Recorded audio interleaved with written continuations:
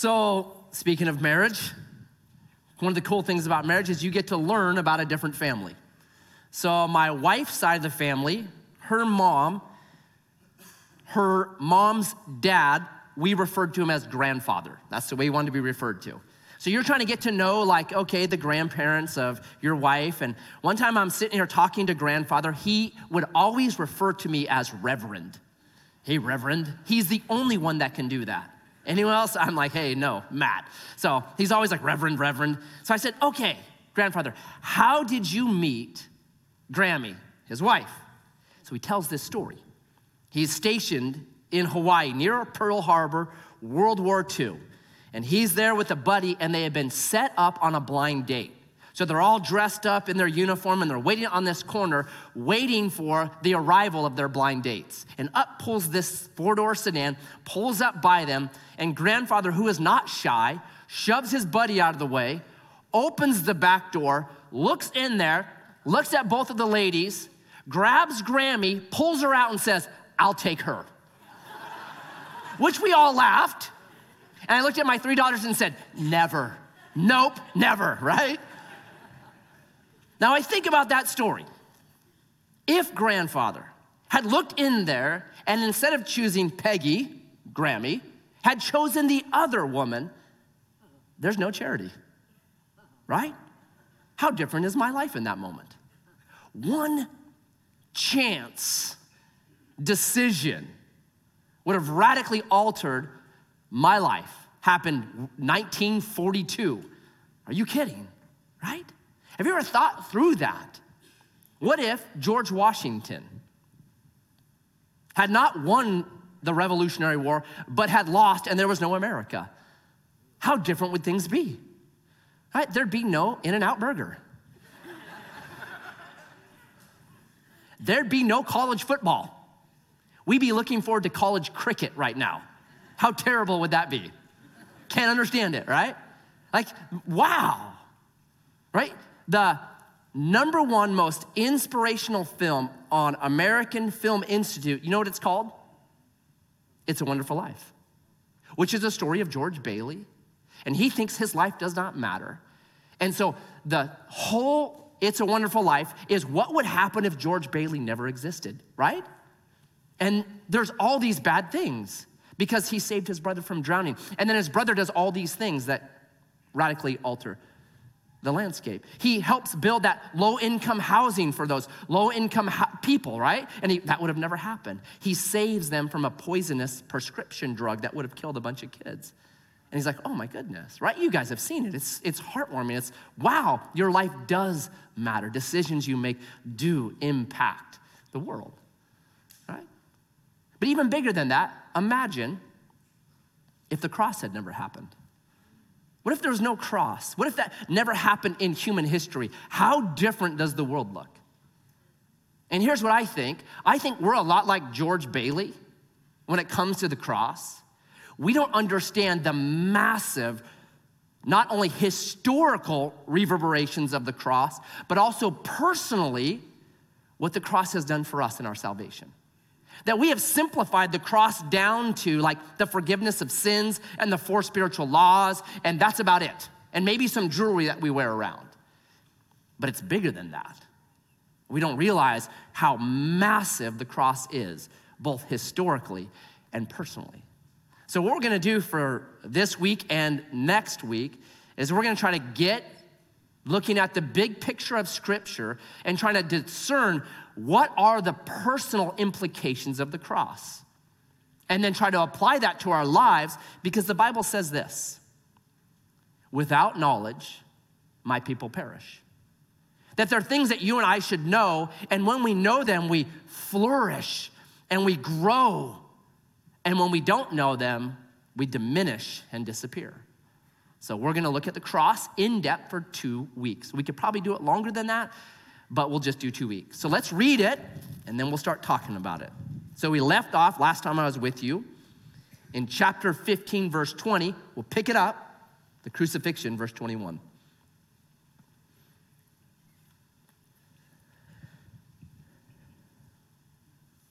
And they compelled a passerby, Simon of Cyrene, who was coming in from the country, the father of Alexander and Rufus, to carry his cross. And they brought him to the place called Golgotha, which means the place of a skull.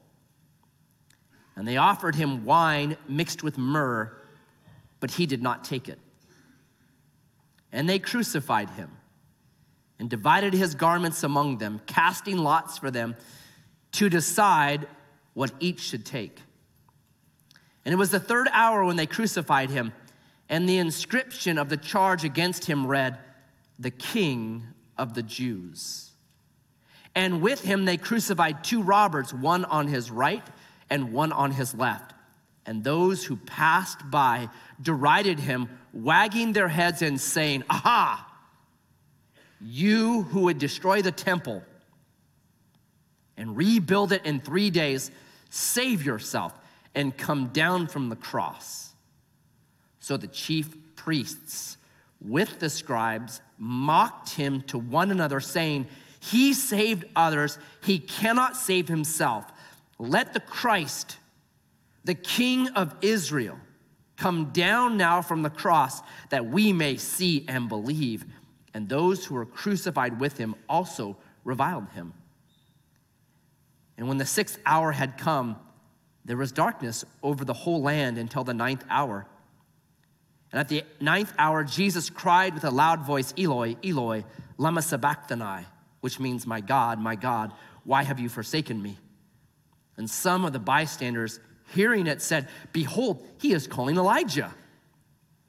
And someone ran and filled a sponge with sour wine, put it on a reed, and gave it to him to drink, saying, "Wait, let us see whether Elijah will come down to take him down."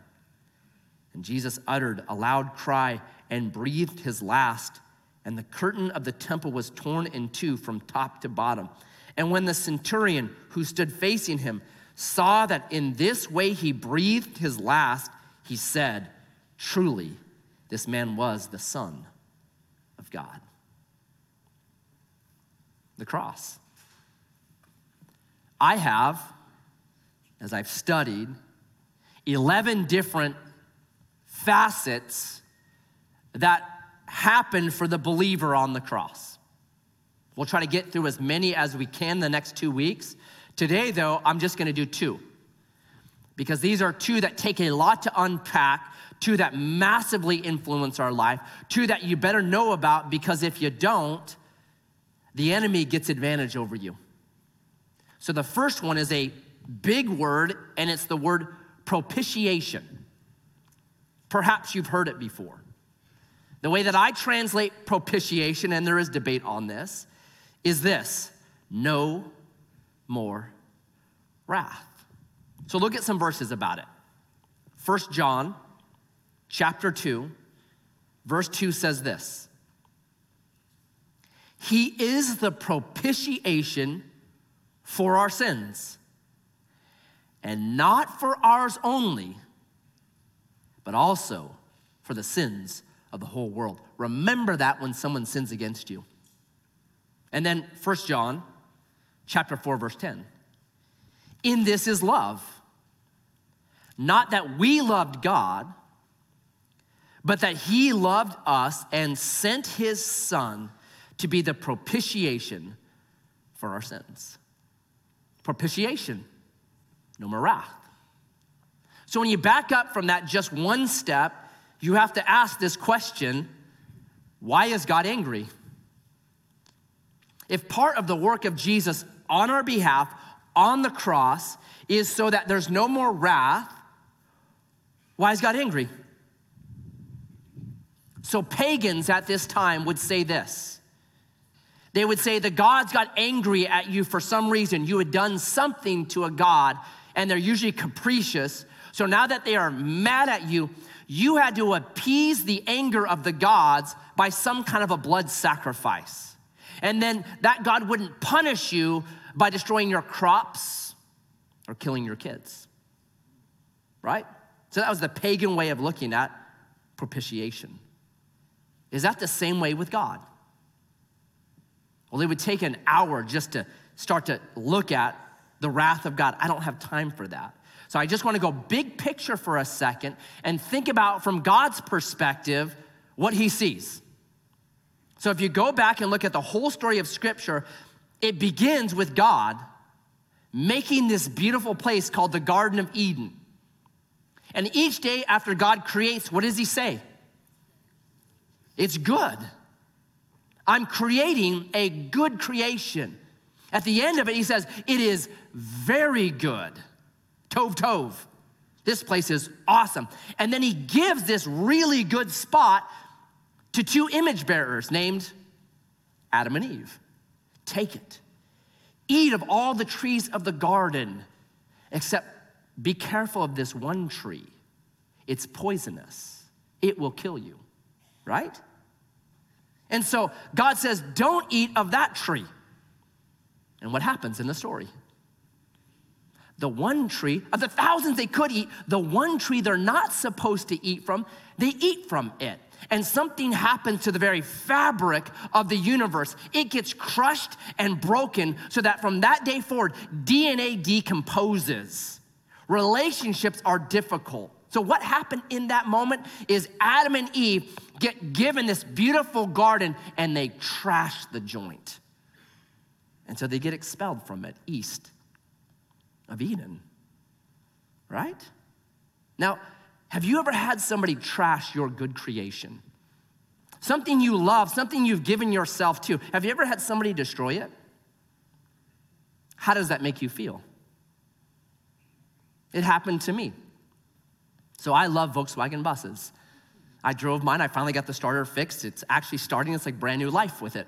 I don't have to push it out of the gas station every time. I can actually start the key. I'm like, this is amazing. This is how cars are supposed to work. So I love Volkswagens. It's not my first Volkswagen.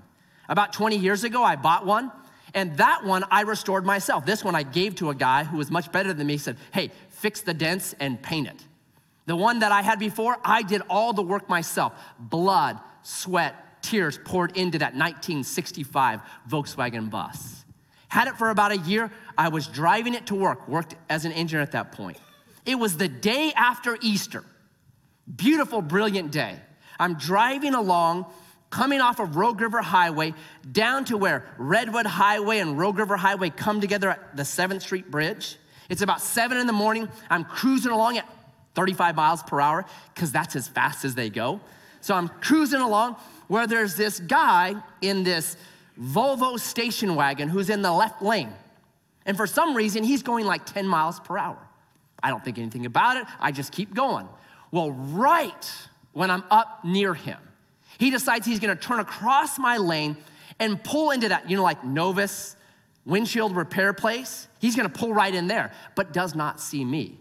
So he pulls into the side of my van, goes down the entire side of my van, just big giant crease down my van, hits the bumper, tears it off, slingshots me up over the curb onto the grass. And I'm sitting there full of wrath. But I'm like, it was Easter yesterday. I better be a good Christian here. I better say something nice to this guy like, hey, we're all sinners. Praise God for his grace, right? So if you know a Volkswagen, they have these little slider windows, but they only open like that wide. So I kind of slide the window open because he's getting out of his missile of death to walk over to me. So he's walking over and I'm trying to rehearse like, yeah, be nice, don't get mad, it's okay. And he comes over, but it doesn't go down that way. He looks at me and goes, you're driving pretty fast, weren't you, kid? I was like, what? I'm not gonna be a Christian now. I'm going to be a Grants Pass caveman. That's what I'm going to be. And so I try to open my door, but the only problem is it's sealed shut because the frame on my van was actually bent. Nothing worked on it. He must have seen the change in my demeanor and he just left. I was mad though. Why? He ruined my creation. God has these image bearers. He puts in a really, really good creation, and then they trash the joint. And if you know the rest of Scripture, what happens is this. There are these men that come, they're called prophets. And what these men say over and over is this: you guys, You should be Tzedakah and Mizpah. If you've been with us any time, you know those Hebrew words. It means righteousness and justice. You need to be righteous in the way that you deal with me, your creator. And you need to be just in the way that you deal with other people, helping especially the vulnerable, the widow, and the orphan. But what the prophets say is, you're not those two things. In fact, you're the opposite. You're idolatrous. Instead of having a right relationship with me, you keep elevating everything else above me. You're idolatrous. And you're unjust. You take from the poor. You steal from the widow. You oppress the orphan. You are creation wreckers, is what the prophets say over and over and over again. And so God is angry at our creation wrecking ways. And you gotta back up as you read the prophets, which is really important, and say, am I a creation wrecker? Not you killed that Japanese maple, which is God's creation. God's not so concerned with that. It's more, am I a creation wrecker when it comes to the pinnacle of God's creation? So when God creation says it's good, it's good, it's good, he takes a time out, right? He says, hold on a second. And there's a conversation that we hear in heaven, and he says, let us make man in our image. At the pinnacle of creation is humans, right? We are God's Volkswagen bus, the top, the best, right? So God says, hey, you're the best. Have you hurt other humans? Have you been unjust toward them? Have you gossiped about other humans? Have you been mad at them and allowed that anger to start to get into your heart so that when you speak about that person, you are speaking things that are slanderous and untrue? Have you taken from God's daughters that which does not belong to you? Have we been creation wreckers? All of us would say yes. Have you ever thought back about things that you did when you were in high school or in the 7th grade? How you treated people or mistreated them. And has it kept you awake at night? Because you can't undo that. That's wreckage you cannot change. I have. How I treated this kid named Craig in the 7th grade. And I thought, as a dad,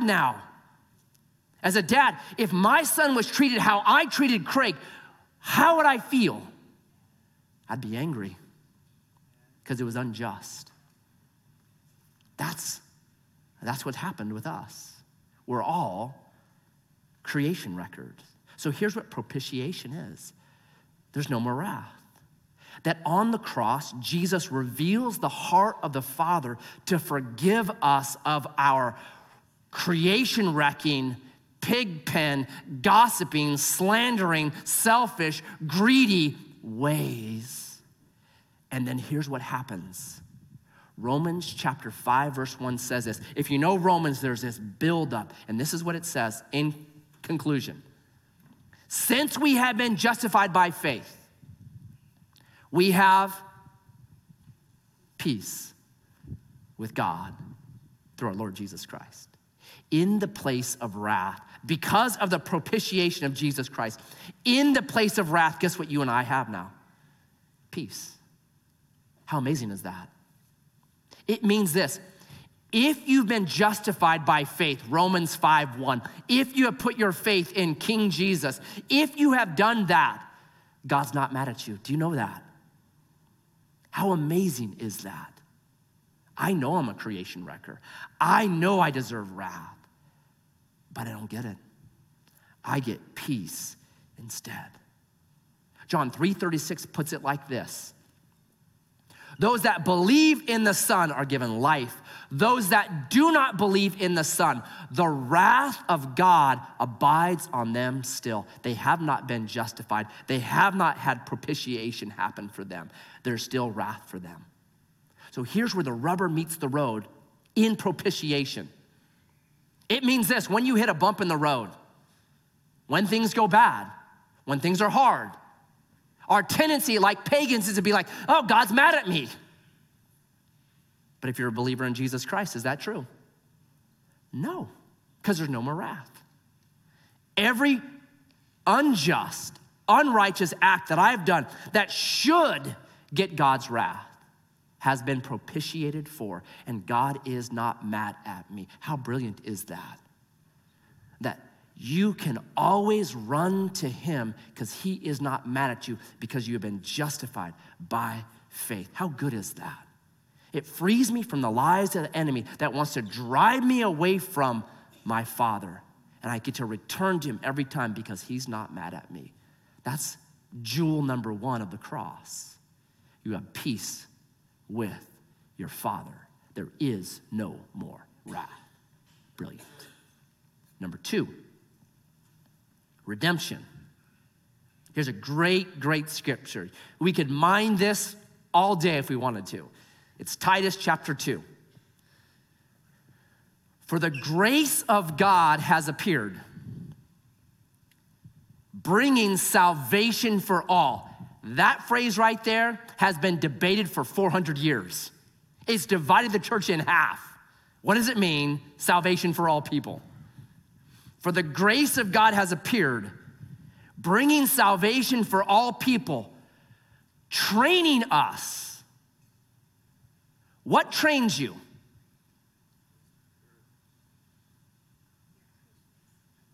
For the grace of God has appeared, bringing salvation for all. What trains you? God's grace. You never leave God's grace. God's grace trains us to what? Renounce ungodliness and worldly passions and to live self-controlled, upright, and godly lives in this present age, waiting for our blessed hope, the appearing of the glory of our great God and Savior, Jesus Christ. Does the Bible teach that Jesus is God? Right there, right? The Greek is super clear. Those are both looking at Jesus Christ. He is our God and our Savior, who gave himself for us to redeem us. Redemption. What does redemption mean? I've been redeemed by the blood of the Lamb. Make a great song if someone's thinking about it. So what does it mean? We say the word. If you've been in church, the idea of redemption is often tagged to a Greek slave market where there would be tons and tons of slaves there available for anyone to come and to pay the price for them to purchase them out of that slave market. Is that what redemption means for the believer? If that's true, who does God pay to redeem us? Who does the cash payment go to? Who are we enslaved to? Who do we belong to, right? You got to start asking some of those questions. Well, the Bible does give us hints in some of that direction. Look at these verses. John chapter 8, this is Jesus speaking. Truly, truly, if you see that, or verily, verily in the Bible, pay attention. It's Jesus saying, make sure you don't miss this. Truly, truly, I say to you, everyone who practices sin is a slave to sin. Anyone in here ever practice sin? Yeah. All of us, day one. Mine, feed me now, right? All that matters is me. I don't care, Mom, that you were tired and you just went through labor. Feed me now, right? We are born practicing sin, right? So, verse 2. It is because you cannot bear to hear my word.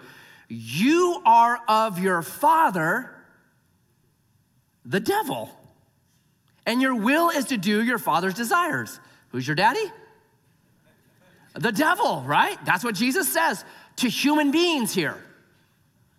You belong to the devil. 1 John 3:10.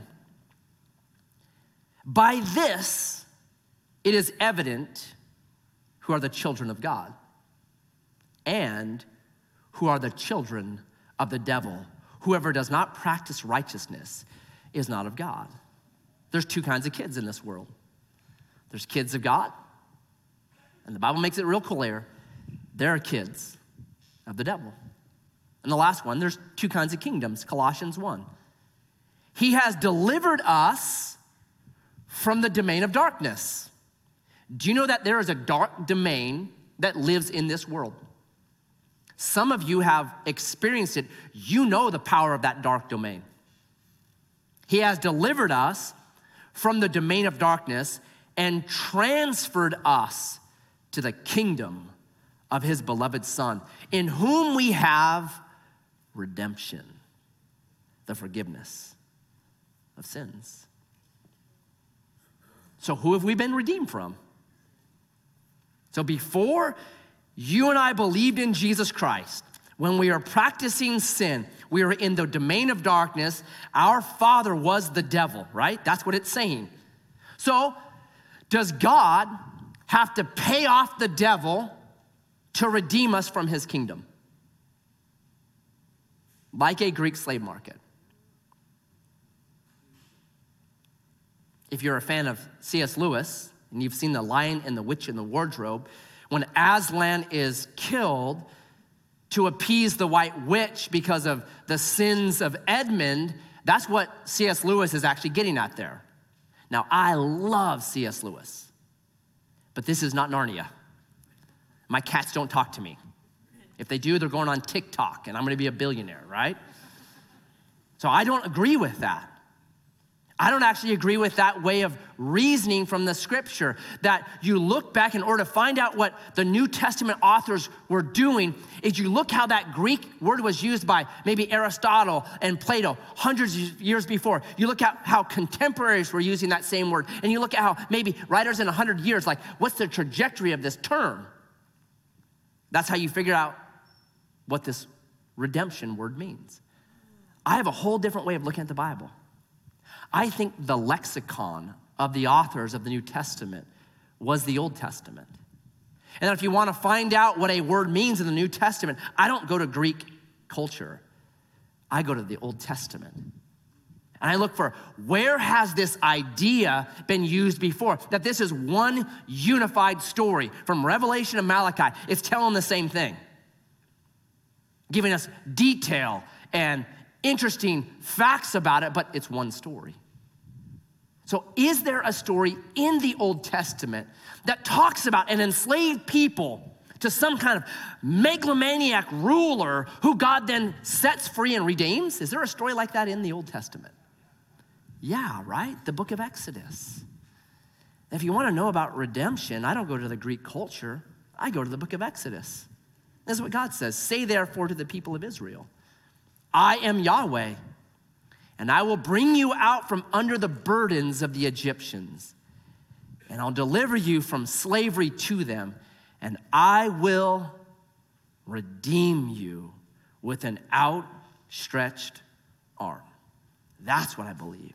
That Pharaoh, this wicked, women enslaving, child killing, men beating, megalomaniac, who is oppressing worse and worse God's people, killing babies, right? That God says, no more. I'm redeeming you. No more. I'm getting you out of this abuse. And God says this, it's in Exodus 7, verse 5. He goes, I'm gonna do miracles and I'm gonna do signs to show all the Egyptians that I alone am God. And it culminates in the Passover lamb being slain, the blood being put over the door, death passing over all believers, and then them leaving Egypt, plundering Egypt, and leaving the kingdom of darkness, literally a dark land, and coming into the promised land. Does that sound at all like Jesus? That he comes doing miracles. We've been in the Gospel of Mark for over a year. Forgiving sins right out of the door, chapter 2. Only God can do that, right? Demonstrating that he's God. The story culminates in what? Him being our Passover lamb, dying so that death would pass over us, so we could leave the kingdom of darkness and be transferred into the kingdom of light. This is the story, right? Now, did God pay Pharaoh? No. God plundered Pharaoh, right? So that's where we had to get this stuff right. So the New Testament picks up all these threads and starts to put it together and says, listen, you've been redeemed. Colossians chapter 1. You've been redeemed. from dark powers. It's brilliant. Galatians 3:13, you've been redeemed from the curse of the law. Romans chapter 6, the whole chapter, you've been redeemed from your sinful, broken flesh. In Romans 6:14 and 15, you've been redeemed from death into life. So here's how redemption works for us. Here's how you apply it to your life. When you believe in Jesus, you are transferred from the kingdom of darkness. You're adopted into Jesus' family. The kingdom of darkness, its grip on you is gone. You leave it. You're not in Egypt anymore, right? You walk out of it. And the only power Pharaoh has over you, the only power the devil has over you, the only power is this: deceit. He yells at you across the Red Sea. That's all he's got. And that's why when you read the epistles, especially the late epistles, 2 Timothy, 2 Peter, 1 John, 2 John, 3 John, what you see is this: look out for deceit. Look out for the lies of the enemy. He wants to act like he's still over you. He wants to act like he's still got you. That's what he does. Do you know that? But you don't live in his domain anymore. It's interesting to me when you look at the first two sinners, Adam and Eve. When God comes to them after they've sinned, what does God say to them? He says, who told you you were naked? Who put that on you? Who's telling you that? Because just a moment ago, you were naked and unashamed. You're having the time of your life. Now all of a sudden you're ashamed and you're hiding and you're running from me. Who told you that you were naked? Who's deceiving you? Who's lying to you? And as Christians, we've got to identify, we have an enemy now. His one tool is lies. That's it. Because he knows we're not under his thumb anymore. He knows we're not in his kingdom anymore. And he's got one thing: lies. And he comes at men and women differently, I think. He comes to men, and men, because we know what we lost in Adam. We know we're supposed to be kingly and rule and conquer and dominate, and we know that we do not. We know that there's more to us. And so the enemy comes to us when we fail, and this is what he says. He says, you're an incompetent fool. You're always gonna struggle. You're always gonna be broken. You're an incompetent fool. And it cuts us. To women, he does something very different, though. If you look at what happens with women, it's all out relationship with husband and love, isn't it? Read the curse. And so women, they want to be loved. So the enemy comes and says, because you did that, because you blew it, because you lost your virginity, because you had an abortion, because whatever mistake you made, you will never be loved. And it cuts us. But we have to remember, those are lies. I've been redeemed. It takes no faith to believe the lies of the enemy. Do you know that? It takes faith to say, no way, Satan. I don't belong to your kingdom anymore. I am an adopted child of King Jesus. I am a queen. I am a king in training. You are a liar, and that is not who I am. That's what faith is about. I have been redeemed. That's redemption. That's how you appropriate this stuff. We've been redeemed, Romans 6, from our sinful flesh. Every one of us knows we're broken, right? We know we have these propensities in us. Don't we? To be lazy, to be greedy, to slander, to talk when we shouldn't talk. All right, you name it. We can all just fill it in. Like we all know we have, some are addicted to drugs and alcohol, to pornography. And so what the enemy says is this: you're always going to be that way. You will always be my slave. I will always have you here. And if you believe him, you're done. But you gotta say, no way. I'm not your slave anymore. That I wake up tomorrow morning and my Father says this to me: my mercies are brand new for you this morning. great is my faithfulness. That throughout the day, as the enemy wants to tempt me and come at me with his lies, I say, no way, that's not who I am. I was baptized May 21st, 1992, and the old Matt Heverly died in those waters, and a brand new Matt Heverly was resurrected, and that's who I am today. That's what you say. I've been redeemed, brought through the Red Sea into the promised land. I don't listen to your lies anymore. That's the power of the cross of Jesus Christ. Do you know these things? Do you know that God is not mad at you? When you believe in Jesus Christ, there is no more wrath for you. Propitiation. Do you know that you have been redeemed? You are no longer under the thumb of the Pharaoh called Satan. You are no longer enslaved to your flesh. Romans 6. But you have been redeemed. I pray that you know these things. The waters are ready for baptism. Hey, I got my cue. Turn on. So as we take communion,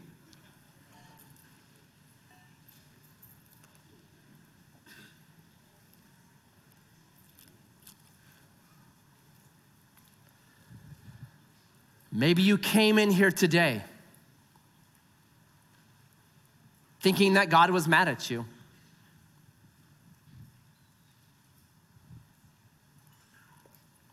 If you have been justified by faith in Jesus Christ, there is no more wrath. God is not punishing you. Jesus, as we partake, I pray for every believer in here that we would have that peace, that shalom, that rightness with you that has been bought for us by the cross. Let's eat together.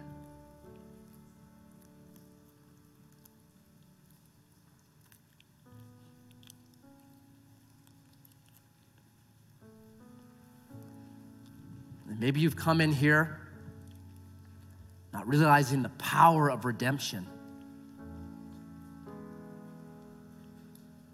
You've been transferred from the domain of darkness, from Egypt, from slavery to Pharaoh, to the kingdom of the Son.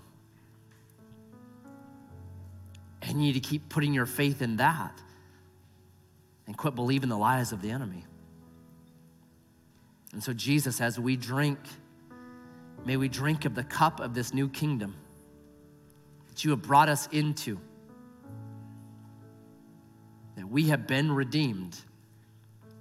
Old things have passed away. All things have become new. May we drink that and believe that and appropriate that every hour of our lives. Strengthen us as we drink. Let's drink together. Amen.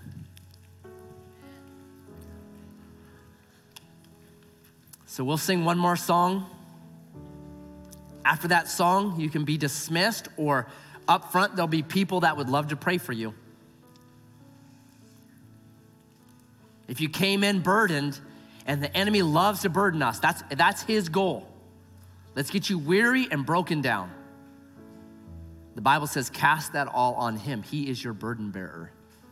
That somehow where two or more are gathered, agreeing in prayer, there's power.